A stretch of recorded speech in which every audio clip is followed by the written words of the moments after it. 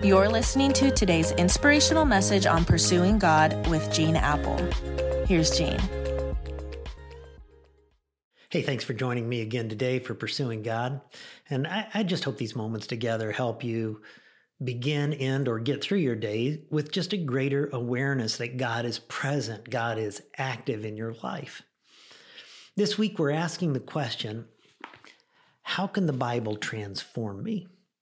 You're probably already convinced that this is an invaluable book in your life, but we all get intimidated by it. Half of us say we never read it. And so yesterday, the big idea that we soaked on was I must receive it, this book, with my ears. I must humble myself and practice James 1:21 and humbly accept the word planted in me.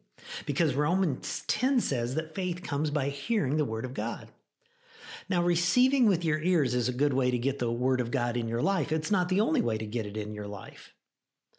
Many of you are not growing because you forget 95% of what you hear within 72 hours.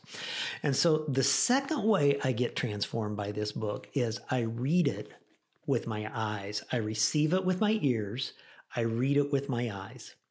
Listen, you cannot be transformed by the Bible without reading the Bible. Listen to James 1:22 and following. Do not merely listen to the word. In other words, you ought to listen. Don't merely listen to the word. And so deceive yourselves, because if you do, you're going to forget it. Do what it says, the Bible says. Anyone who listens to the word but does not do what it says is like a man who looks at his face in a mirror and after looking at himself, goes away, immediately forgets what he looks like. But here's the opposite.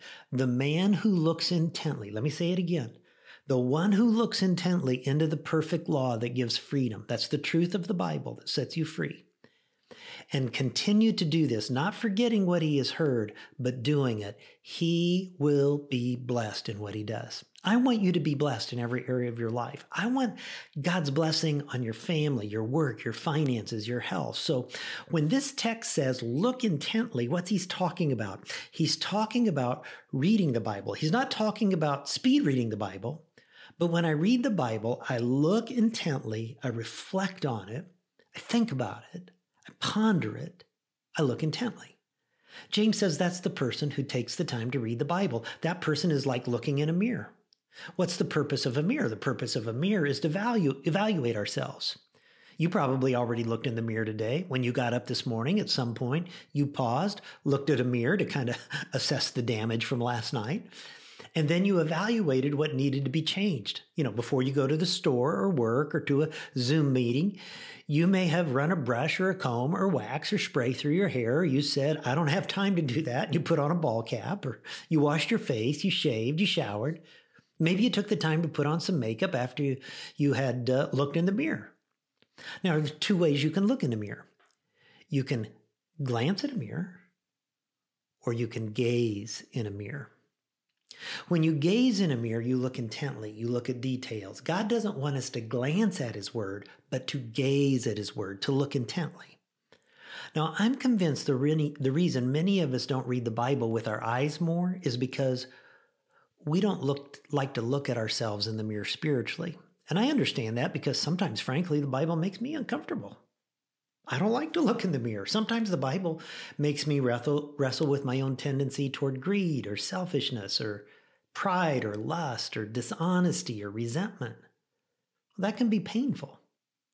And speaking to you right now, just as a guy, not as a pastor, I can tell you I have found I need the unvarnished truth from God's word to help me navigate what is true, what is right, what is wrong, because even when it's painful, the truth is what sets you free. You get transformed when you receive God's word with your ears and you read it with your eyes.